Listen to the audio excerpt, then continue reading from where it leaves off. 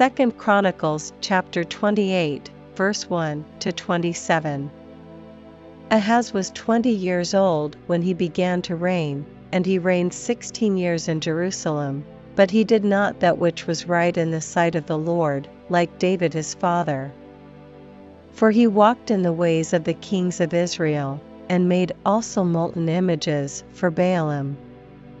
Moreover, he burnt incense in the valley of the son of Hinnom, and burnt his children in the fire, after the abominations of the heathen whom the Lord had cast out before the children of Israel.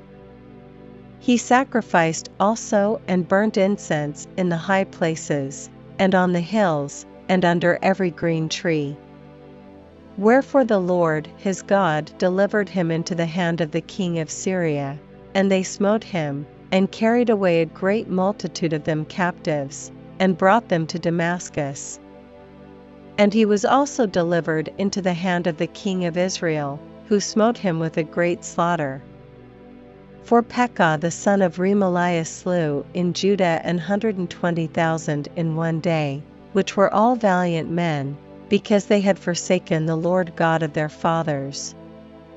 And Zichri, a mighty man of Ephraim, slew Messiah the king's son, and Azrikam the governor of the house, and Elkanah that was next to the king.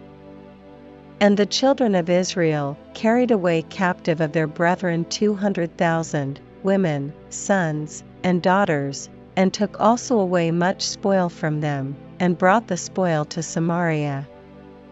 But a prophet of the Lord was there, whose name was Oded, and he went out before the host that came to Samaria, and said unto them, Behold, because the Lord God of your fathers was wroth with Judah, he hath delivered them into your hand, and ye have slain them in a rage that reacheth up unto heaven. And now ye purpose to keep under the children of Judah and Jerusalem for bondmen and bondwomen unto you. But are there not with you, even with you, sins against the Lord your God? Now hear me therefore, and deliver the captives again, which ye have taken captive of your brethren, for the fierce wrath of the Lord is upon you. Then certain of the heads of the children of Ephraim, Azariah the son of Johanan, Berechiah the son of Meshillemoth, and Jehizkiah the son of Shallum, and Amasa the son of Hadlai, stood up against them that came from the war, and said unto them, Ye shall not bring in the captives hither, for whereas we have offended against the Lord already, ye intend to add more to our sins and to our trespass, for our trespass is great, and there is fierce wrath against Israel. So the armed men left the captives and the spoil before the princes and all the congregation. And the men which were expressed by name rose up, and took the captives, and with the spoil clothed all that were naked among them, and arrayed them, and shod them, and gave them to eat and to drink, and anointed them, and carried all the feeble of them upon asses, and brought them to Jericho, the city of palm trees, to their brethren. Then they returned to Samaria. At that time did King Ahaz send unto the kings of Assyria to help him.